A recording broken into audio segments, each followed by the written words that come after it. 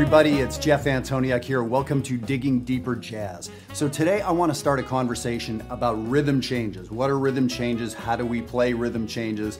As always, this is for all instruments. I know I'm holding a saxophone, but this will apply to drummers for them to understand a little bit better what's going on, phrasing, all that stuff. This is going to be good for everybody. So I'm going to do probably 3, maybe 4 videos sort of over the course of time talking about rhythm changes. This is one of the most important forms we have in jazz. And so what I mean is the 12-bar blues. That's probably the most important form. Set of chord changes, length of measures, that sort of thing.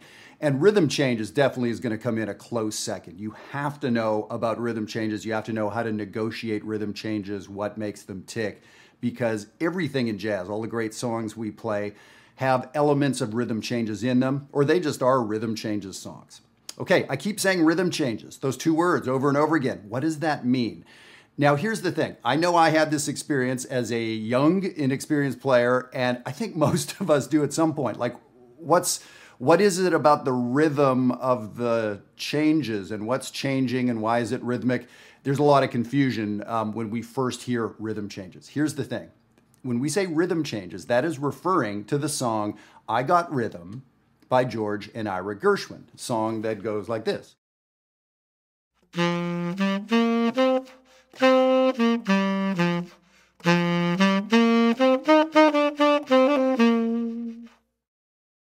That's the first little bit of I Got Rhythm, famous tune from back in the day. Jazz musicians loved improvising over that song, so they would play it all the time. And jazz musicians started writing their own compositions over the form and chord changes of rhythm changes. So instead of saying, hey, do you feel like playing a song based on the song I Got Rhythm by George and Ira Gershwin, it got shortened to, hey, let's play rhythm changes, as in I got rhythm changes. The changes referring to the song, the chord changes, the form, AABA, all of that biz. So that's important to know, and I know some of you are rolling your eyes right now. Hold your eyeballs, because you know the first time you heard the phrase rhythm changes, you had no idea what the hell they were talking about either. So there, now we all know. Good to know, rhythm changes. Now, what I want to do today, I'm just going to talk about the A section of rhythm changes to make this nice and short and sweet. And we're going to talk about one approach to the A section. So you can see on the screen, I have the first 8 measures of a couple different rhythm changes tunes. Lester Leaps In is one written by the great Lester Young. Salt Peanuts is one written by Dizzy Gillespie, and there are a zillion more of these songs. So what I did is wrote the first A section. Rhythm changes is an A, B, A form, meaning you play those 8 measures. You play them again. That's the second A. The bridge is something different, and then the last A section is the first thing you played. There it is, A, B, A. So when we learn these 8 measures and understand what makes them tick in a variety of different ways, we've got a lot of rhythm changes done. So that's why I'm limiting the discussion today to just the A section. And that's what you see here. Those chord changes are the chord changes to I Got Rhythm. There's a lot of chords there. 2 chords in every measure, right? There's 15 or 16 chords in those 8 measures. Now we'll dig into that more next time, but I can tell you it's a 1, 6, 2, 5 progression. It's a progression that we see a lot, just the first 4 chords. 1, 6, 2, 5, 1, 6, 2, 5. So that's the first 2 measures, and it's the next 2 measures, measures 3 and 4. It also happens to be the last 2 measures. So even within an A section, rhythm changes has this little AAB form inside its A section. It's 2 measures of something, 2 measures of the same thing.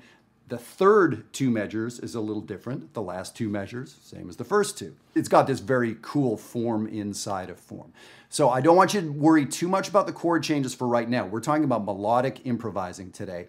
And my point here is that we can improvise diatonically. That is a huge, tried and true, fantastic approach to playing rhythm changes. Now, when I played that Gershwin song, let me play it again for you.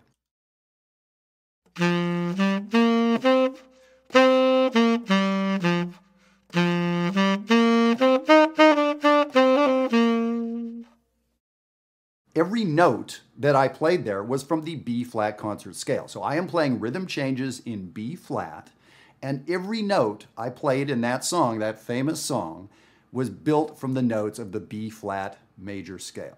So let me play the song on the sheet that I put here for you. Lester Leaps in the key of B flat.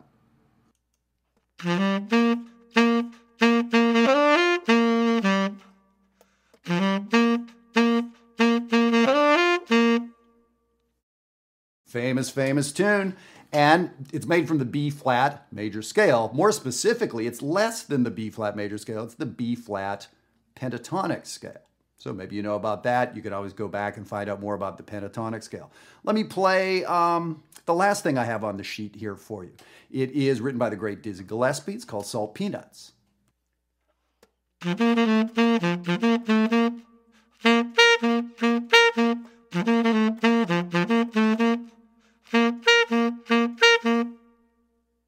And I'm going to throw in another one for you, theme to the Flintstones, which is sort of a rhythm changes tune. So when I was growing up, the Flintstones. Now this is literally back like in the prehistoric days, the Flintstones.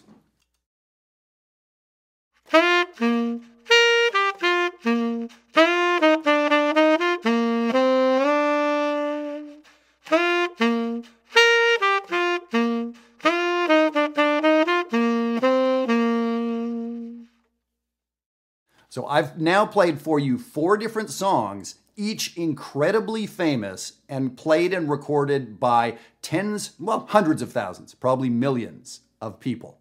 What do they have in common? They are all diatonic melodies.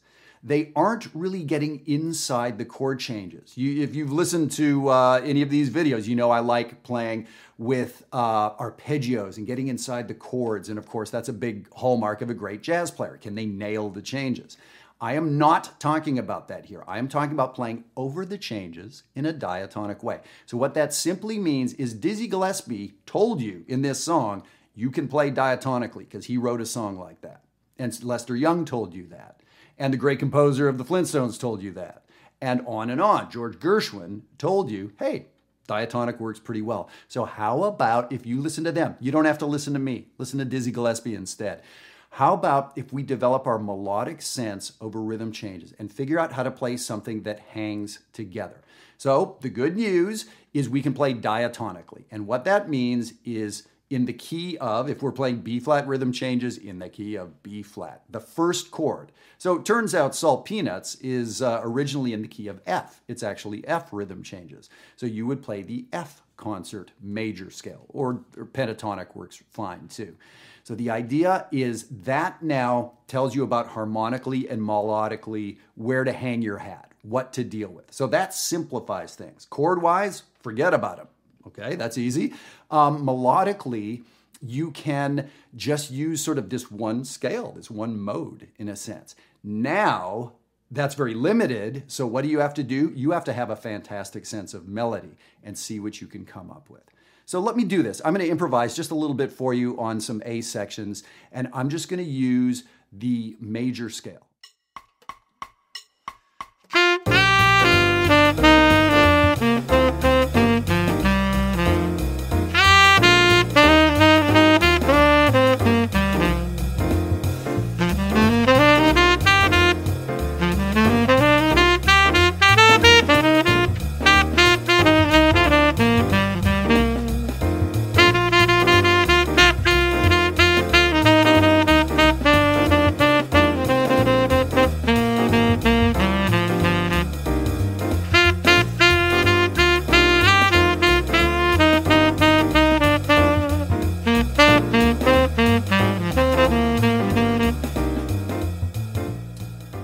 Okay, so there was some diatonic playing. I played entirely the B flat major scale. I may have bent to a note or something once or twice. It was hard to really limit myself like that.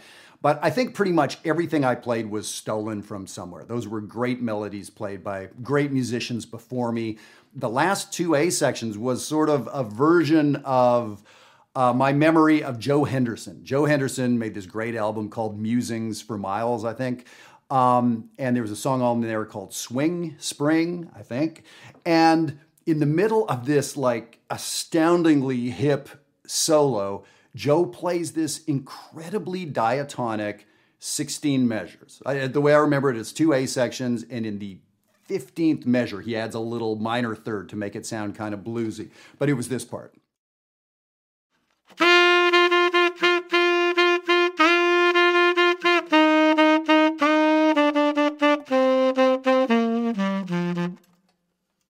Something like that.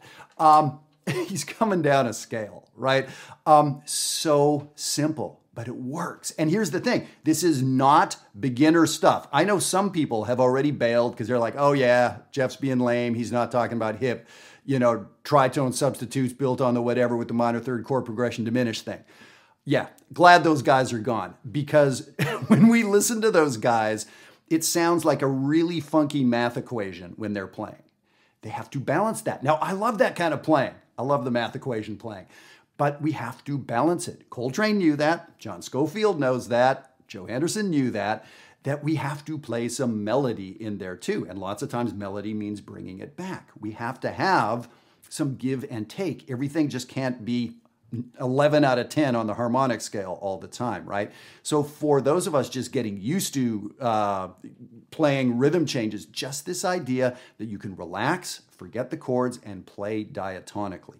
That can be really, really good advice. For the most advanced of us out there, remember that your heroes do this kind of playing a lot in their solos, whether it's to start the solo and get things going. But Joe Henderson put this, well into his solo. It was very interesting. I remember really caught my ear how simple and sing-songy it was, and he picked such a cool moment to do that. And then what he played right after it was, again, this like wild, angular kind of thing that Joe would also love doing. So this is a really important way to go. So this approach to the rhythm changes. Doesn't matter whether you're, more at the beginner, novice level, or if you're a pro that's been out there doing this for 35 years. To play 16 measures diatonically, like very limited, but with a compelling melody, that is the hardest thing. That is way harder than tricky diminished scales and tritone subs and everything like that. A good, compelling melody. So that's what I want us all to do.